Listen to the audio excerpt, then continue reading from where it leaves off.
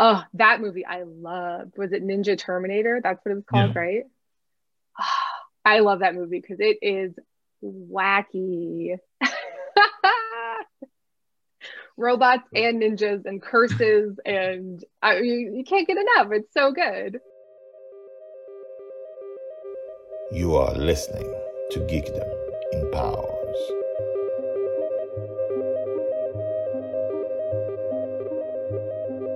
Hello and welcome back. My name is Ganyason and this is Geekdom Empowers. Today is a very special episode about empowerment. We're talking to Avril Halley, who works for the podcast How Did This Get Made? If you haven't heard it, run out and listen. You don't need to run. It's probably where you're listening to this now. It is amazing and funny, and just listen. Now, the reason this podcast is called Geekdom Empowers is that geekiness, that thing which we have that makes us experts in something that most people don't understand, don't care about, don't know anything about. Geekiness is basically being specialized in something just for the fun of it, just because it makes us feel good. Whether it's Star Wars or Smurfs or the Muppets or anything, or bad movies. The point of Geekdom Empowers is that our geekiness can empower us because we are experts in something. So, Avril Halley likes movies and she likes to watch bad movies. And she's now making a living from watching and recommending bad movies to How Did This Get Made, the podcast. And she has a YouTube channel called Movie Bitches with a friend where they talk about movies. So basically, this is what Geekdom Empowers is about. You take the thing you're crazy about and you make it your own. You can make it the thing that you make a living from. So, in this episode, we got to talk about bad science fiction and bad fantasy movies, about her criteria for recommending bad movies that she wouldn't recommend but that she likes, and how Movie Bitches happened. And also about how she got to have this life of geeky empowerment. So, let's listen to this fun conversation. It's very nice to meet you. Nice to meet you too. I heard your name the first time in the How Did This Get Made podcast, where Paul Shear thanks you at the end of basically every episode, thanking you for wading through tons of bad movies and choosing that is really great true. movies. So can you tell me how you got to this place where your job is to watch bad movies? I know, right? Well, I was a fan of the podcast, and then they had started to announce they were looking for interns to help them pull clips, to do research, various different things. And I had a bad movie club all through college where we just basically Mystery Science Theater started it all. Mm-hmm. For most people, I think that's a similar story. And so I submitted my audition or whatever and said, I love bad movies. I had bad movie club. I was already an editor. I was doing lots of montages and mashups for like different websites and stuff. So that was something I could do. And I didn't hear back for a while. So I assumed, okay, I guess that didn't work out. And then I got an email saying, hey, we want to see if you could fit for this. So at first I just was pulling clips and not picking the movies. And then gradually I started suggesting things here and there, and they seem to like it and like it and like it. And now I'm kind of the picker. It sort of organically happened. So what does it, I'll ask it like this. What kind of bad movies, and let's concentrate on genre like science fiction and fantasy movies, have you seen that are truly horrible? That are truly horrible? Well, I mean, there's too many to count. There's also varying degrees of bad movies. There's bad movies that I like that I wouldn't necessarily pick for How Did This Get Made because they're too bad. You know, there's not enough to talk about, even though I like them, kind of thing. So there's definitely degrees of bad. And for the How Did This Get Made ones, generally I'll take notes. If I watch the first 15 minutes or so and I haven't taken any notes, unless it's because I'm utterly baffled by what's happening, I'll say, okay, this isn't really going to work out or whatever. So I try and I keep a notebook and just go through them. But specifically bad sci-fi. I mean, I've got one right behind me, Runaway. That's a good one. Yeah. Up there with Tom Selleck. I do have a strange fascination with Michael Crichton movies. They're like bad, but fascinatingly so. And he's really on the pulse of predicting like future tech and things like that. So his movies are fascinating to me. But yeah, I'm trying to Depends how think. deep you get into Michael Crichton, because that's true. You read, the books, and he goes on the edge of what's almost going to be, and then he preys on your feelings. Yeah, it's going to be the worst thing ever, like Jurassic Park, and then the characterization, of the characters themselves are really one-dimensional. They're one-dimensional enough to be racist or sexist.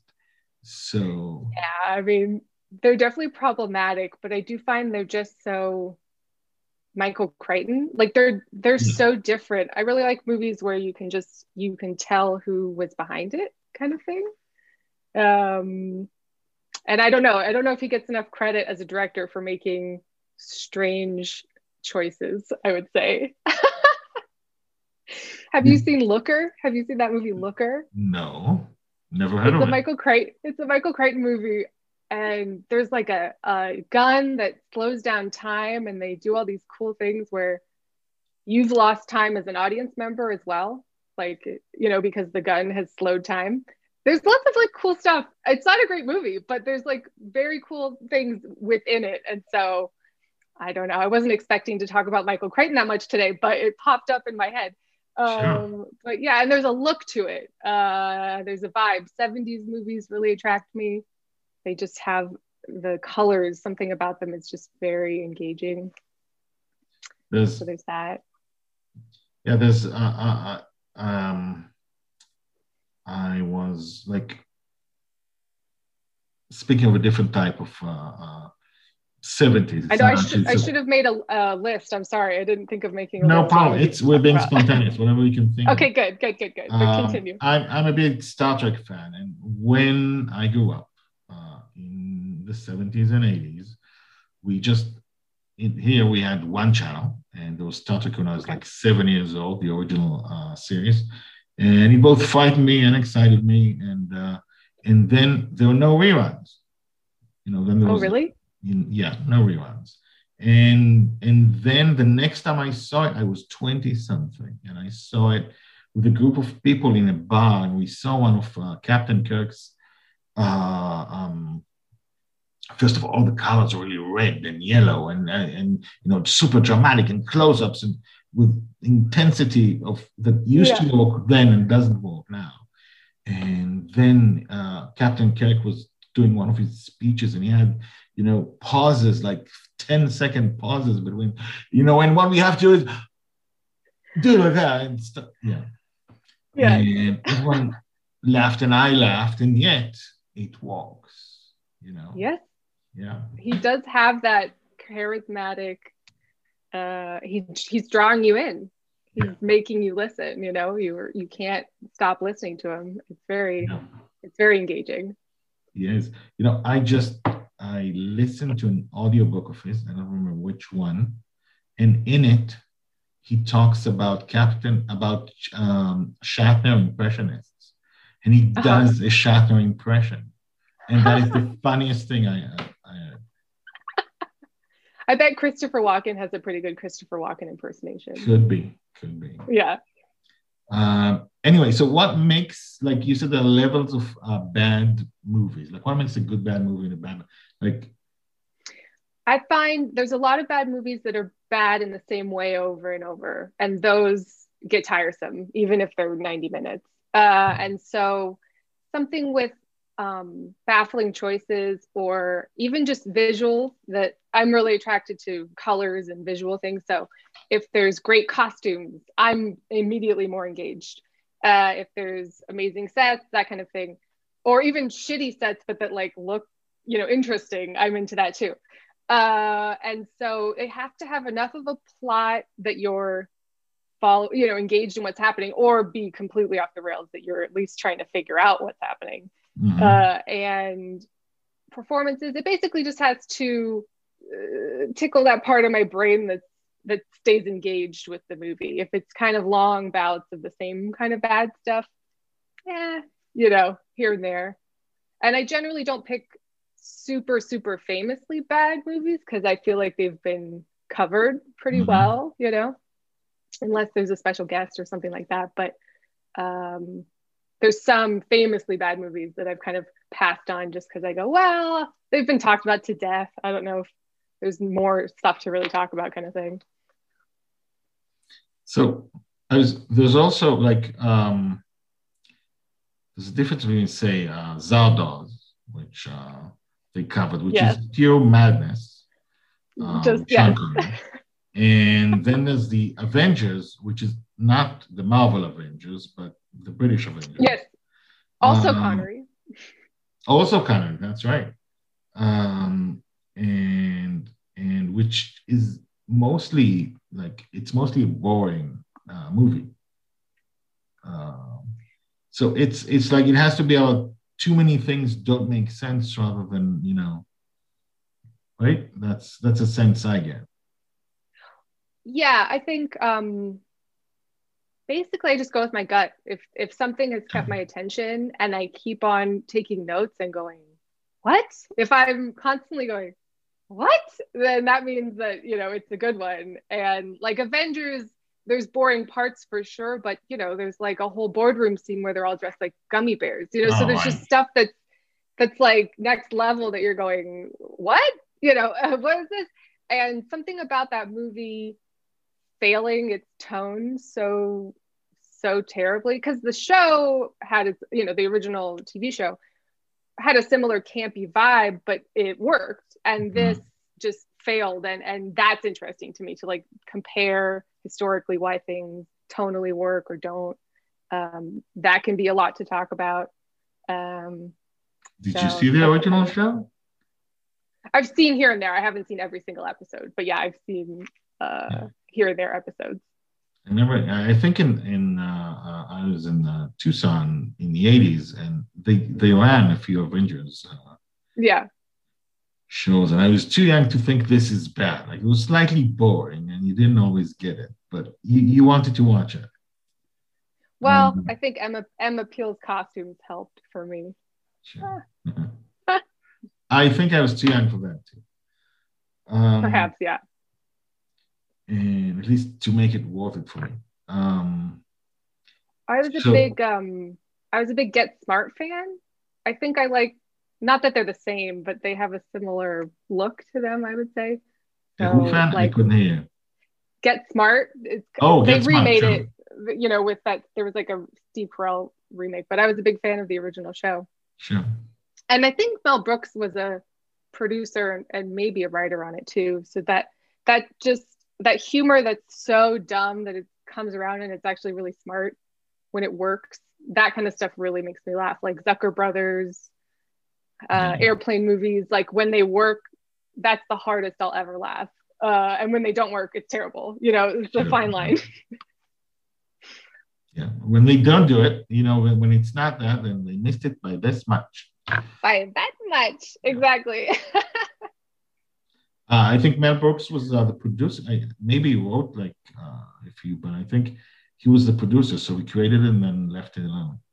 I think. Yeah. He produced a lot of very interesting things, actually. He produced like Elephant Man. Right. He kind of took David Lynch out of the indie world and said, hey, but I think he left his name off of it on purpose because he didn't want people to think it was a comedy, right? People would have a completely different expectation when coming to see it if his name was on it. So, yeah. Exactly. And like, let's, most of our listeners, this is a podcast for geeks and right. And nerds and all that kind of stuff. And so can you recommend a few really bad genre movies? Genre movies? Yeah, like science fiction and fantasy. Oh gosh, I should have prepared a list. It's so hard for me to like go bing. So I'll ask you. Um, Okay. I mean, it depends on what you're looking for. Like, there's a really terrible sci-fi movie with Brigitte Nielsen called Galaxis that I there's like a special place in my heart. Um, Sam Raimi Galaxis. has like Galaxis. It's not like, in the pantheon of amazingly bad movies, but there's something really rinky dink and fun about it. And the performances are like all over the place. But again, I don't think I would recommend that necessarily for How Did This Get Made because it's too bad. I don't know. I have a higher threshold, I think, for badness. Um, and there's a really silly Mark Hamill sci-fi movie called Time Runner, where he's traveling through time, and so it seems like I'm trying to remember if he knows the future or something like that. There's some kind of time travel device, and I think the big conceit of the movie is that there's an alien who's running for president, and his last name is Neela, which is alien backwards, which Okay. really made me laugh. Oh man. So, but those are like actually bad, but I like them. I don't know. It's hard to tell these days. This reminds me of an Asimov story. There's a really short Asimov story where basically it says, yeah, I think he and another writer challenging themselves to have stories based on really bad puns. Oh, okay. And so basically there was like an election in on Mars, and someone on the radio was saying, you play this piece of music and that guy will win. And that piece of music was the Marseillaise, which sounds like Mars says yes. Okay. And that was the whole conceit of the whole thing, and that's why I won. The I big do reveal at find the that end to is, be, you know, I find that to be delightful at times. Like Troll 2, and they're in Nilbog, which is Goblin, which is confusing because it's called Troll 2 and all that stuff. That's always fun. okay. And what's your favorite bad science fiction or fantasy movie? Science fiction or fantasy. Oh, I don't know if I've picked my favorite one. One of your favorites. Trying to think. I should go look at my bad movie drawer. You have a Oh, I draw do. for You bad know movie? what? Well, I have VHSs coming out my ears. I think one that's really up there for me is Hell Comes to Frogtown, that Roddy Piper movie. Oh, yes. Big ideas, silly costumes, Roddy Piper. So that one's good. I don't know off the top of my head exactly which one I would say. Yeah. You said you had a VHS draw. Like, do you still watch those things in videos on VCR? It's more like a collection of artwork at this point. I don't actually watch them. I mean, I have a VCR because there are some tapes that are not available. Sure. So if I had to, I would. But no, I don't watch them on the regular, but I've got them displayed and all that fabulous artwork that goes into the cover art that's kind of what I enjoy about it. Okay. And so let's move on to movie bitches. Can you talk a little more about that? Sure. Again, like most things, it seems that was totally an organic thing too. Andrew and I met at film camp. We were both counselors, and we just hold on. This is not you went like I imagine you met a few years ago. If you're counselors, that was years ago. Yeah. And we just, had the gift of gab with each other, and we were at Sundance one year, and we were just going on and on about I don't remember, but some movie we had seen. And this was when you still had to wait in line at Sundance. Now everything's like electronic, but used to have to go 3 hours ahead of the movie and try and get a number and get in and all this stuff. And so you'd meet people in line, and these two women said, "You guys should do this for like, you should film this. You're really fun and funny." And we were like, "What?" And so we said, "Well, let's, try it and see what happens." And we just sort of enjoyed ourselves and kept on making stuff. And now we've got a little bit of a following, which is super fun. And that's kind of the whole story. All right. And what happened once you started? What I'm trying to get at, aside from letting people know about the stuff you're doing, is how it seems to me that your life right now is basically you get to do the stuff you wanted to do. You have a YouTube channel where you talk with your friend about stuff you care about, and you watch types of movies that you like for a living. Yeah. And so it's a podcast about empowerment. So how did that process go? How did you become, how like emotionally, what was your emotional progress or path to get once you were starting to get to where you are? Well, I was always movie obsessed since middle school.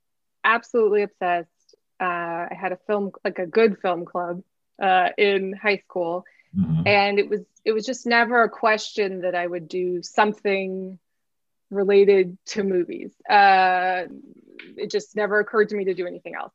And so I went to film school and got into editing a lot. And then actually I got my first movie job through YouTube. I had done for a thesis project, I had done this mashup about Harrison Ford and all of the times his family or his wife is in peril, and my wife and my wife and my wife. And I just had noticed this pattern, and I thought it was so funny. And so I put together, it was going to be an art installation that would just like loop. And so it would be even more ridiculous that it just kept looping. And I threw it up on YouTube, just kind of thinking, oh, that'll be fun.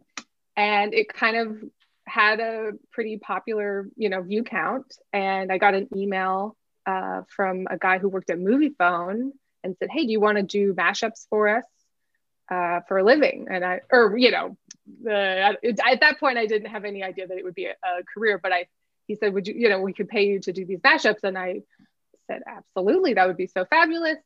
And so then I had a few different websites that I started doing.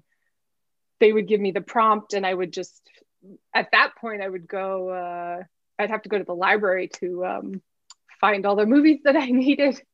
And I would put together these mashups for them. And so that was what I was doing for a while. And then Andrew and I started doing movie pitches. And I just sort of always put it out there that I would be doing something to do with the movies. And I happen to love talking about them. And so that was kind of how it happened. How much time does it take to edit a mashup? Oh boy. Well, it used to be a lot longer because the technology was so much more difficult to pull clips and stuff. Now you can find everything on YouTube or whatever. But it could take, if I was, depending on the prompt, 2 or 3 weeks, a month, depending on how extensive. I really tried to get a variety of movies. I'd throw in a bad movie anywhere I could, a really weird random one if it fit the prompt, just so I could have like not just the Academy Award movies or whatever, the movies that everyone had heard of. So that's, yeah. And you really enjoy the process of editing, finding, adding, putting, right?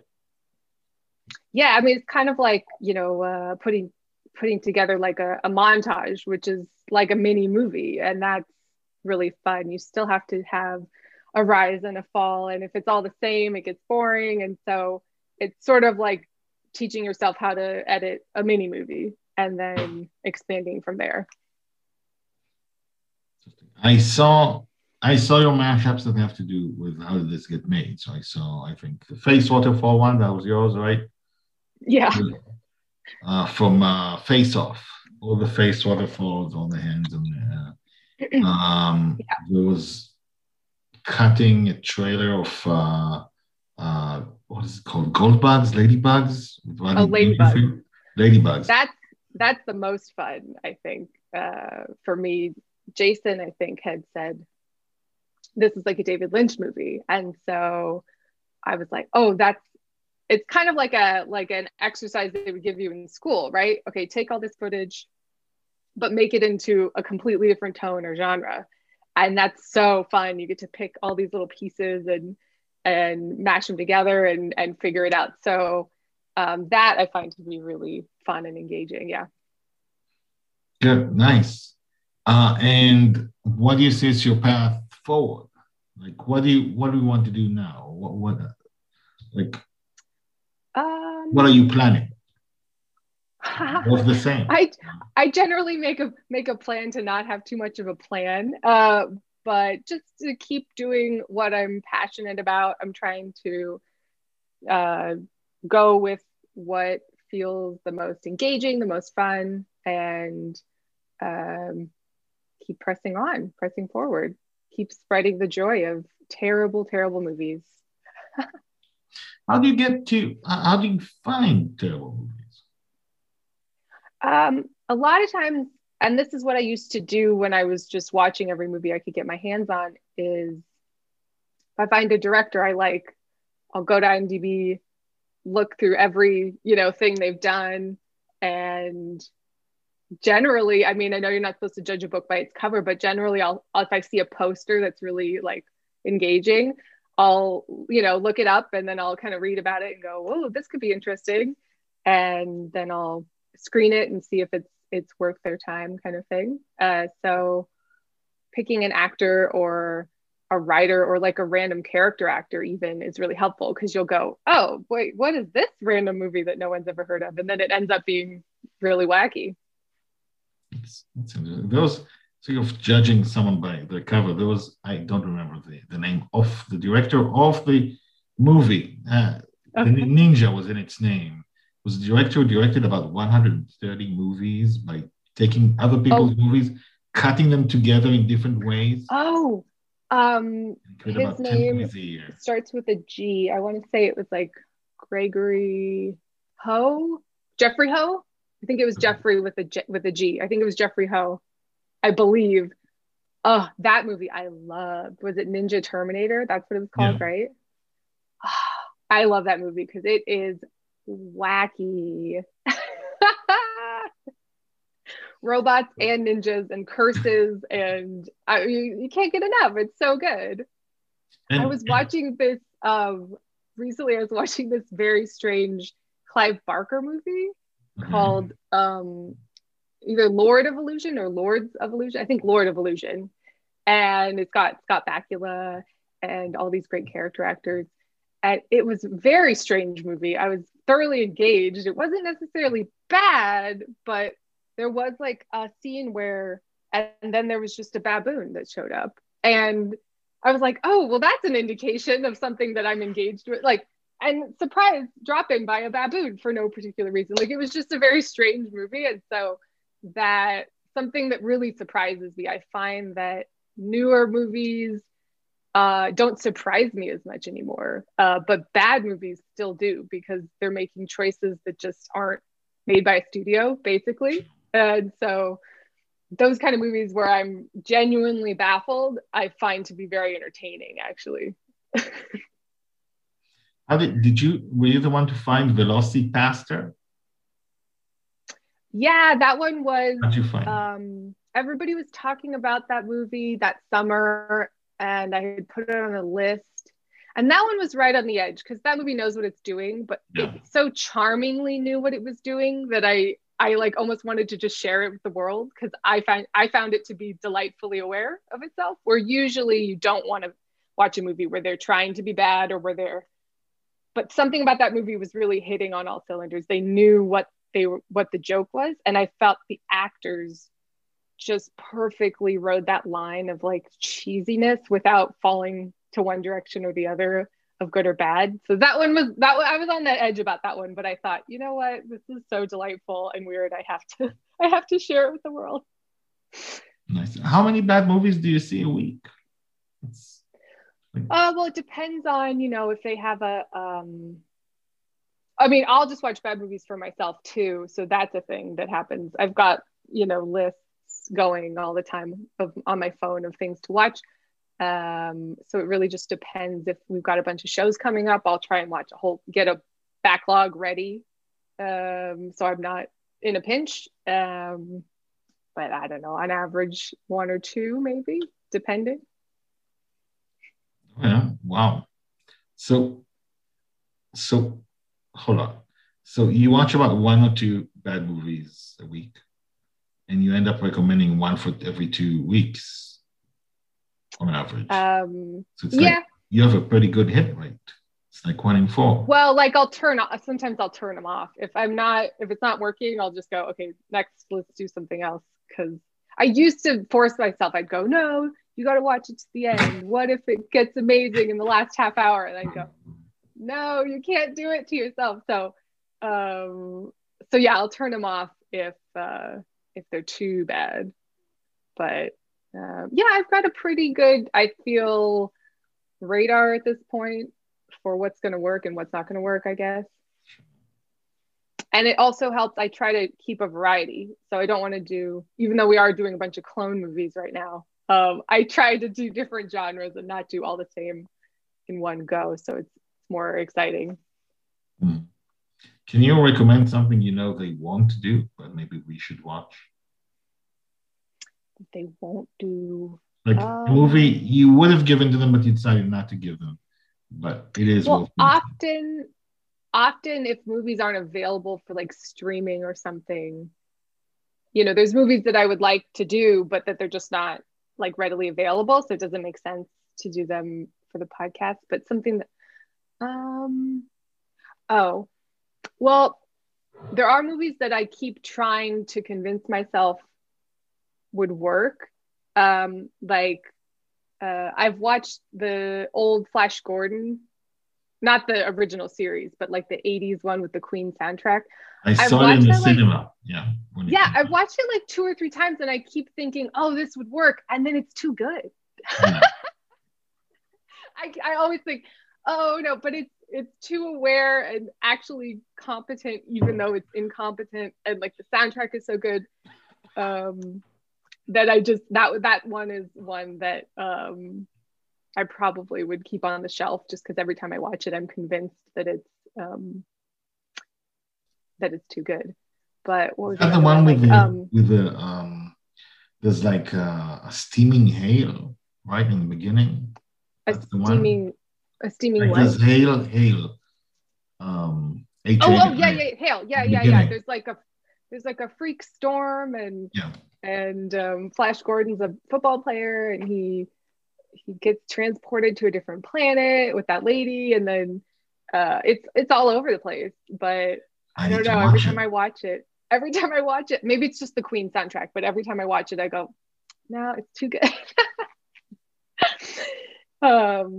There was Prelude to a Kiss was one that I kept wavering back and forth, where I genuinely couldn't decide if I just thought it was bad or if it was actually bad. That's the one where like Meg Ryan body swaps with like an older man, and then I almost said Alan Rickman, and then Alec Baldwin and him are like in this weird body swap love rom-com thing. And let's explain it. So she, you go ahead. They're in love. Meg Ryan and Alec Baldwin in love at the height of their cuteness. She then, on their wedding day, runs into an older man who has dementia and wanders to the wedding. And for a brief moment, they both wish they could switch places because she's having cold feet and he's at the end of his life. And so they body swap. And then essentially Alec Baldwin takes this older man in Meg Ryan's body on their honeymoon. And there's all this sort of stuff, but it's based on a play. And so it's kind of classy in that way. And so I kept watching it going, am I the only one that thinks this is very strange and bad, or is it working on some level? Like, I feel like that movie might work for some people. So that was one that I kind of wavered back and forth on. And then I finally said, no, we have to do this. It's too wacky. Yeah. So is there anything else you want to say to the world? Oh, I don't know. Big question. Well,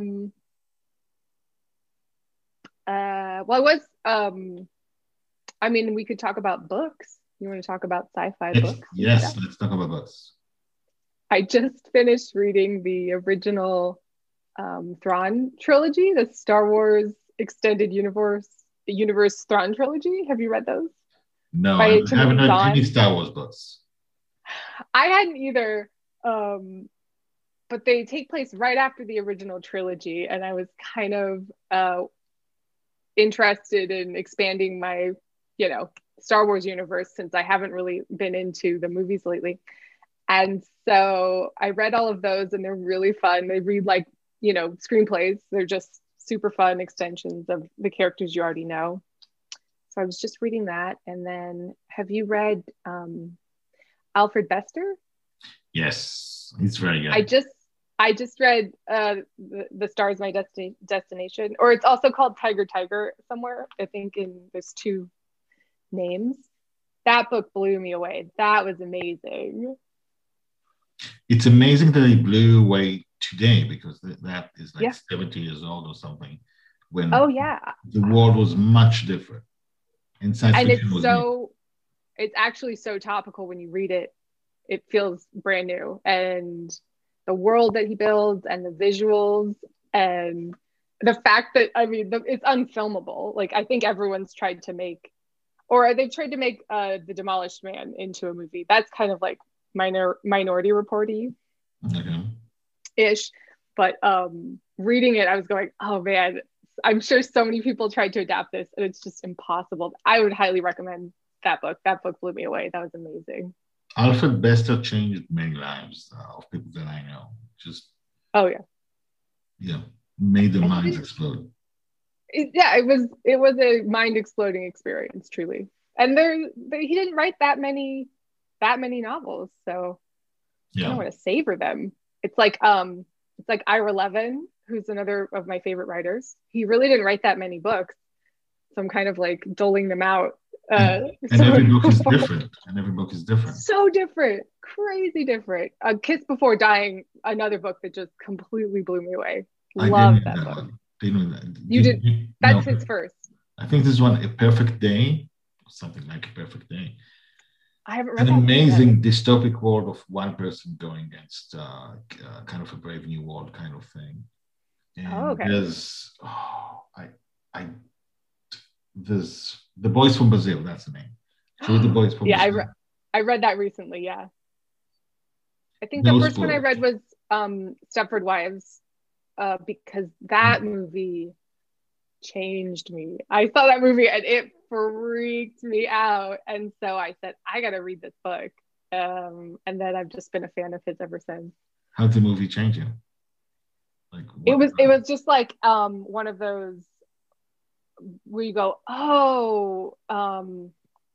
the world is really, really against women having independent thought, where you just go, whoa, like it like opened the curtain, where you're like, oh my gosh. Because I think I saw it in, I want to say middle school or high school or something, and it was just like, oh my gosh, this is a terrifying nightmare. And I feel like Ira Levin really does a great job of writing horror that's horrifying for women specifically, without being misogynistic or anything, but just like, I don't know, he really knows how to get into that psyche of like societal things that are really terrifying. And so that I love him. Try This Perfect Day if you've never read it. This Perfect Day. I'm gonna find it. Have you read Jack Vance? Sorry? Jack Vance. No, I haven't. I should write it down. He's one of the old, he was active back when Bester was there and Asimov was at its height. And he wrote like, completely different stuff. Jack Vance. Okay. Great adventure and mystery and when he's good, he's amazingly good, and when he's bad, Okay. he's terrible. So It's like Robert Altman. and the thing is that when he's good, he's got great mysteries. He's cynical all the time. The way he phrases things is he's funny, and he has amazing. He builds worlds in an amazing way, Mm-hmm. and he's Is there one that you would recommend? Let's see. A good one, so I don't read a bad one. I'm afraid to recommend something because I'm afraid that he's aged. He's really hard to read. Okay. Try it as a short story, like a novella called Nopalgarth. Nopalgarth. Okay. No, which is found in one of his stories. You can. Now I put you on the spot to think of something. No, I'm trying to remember like his really great.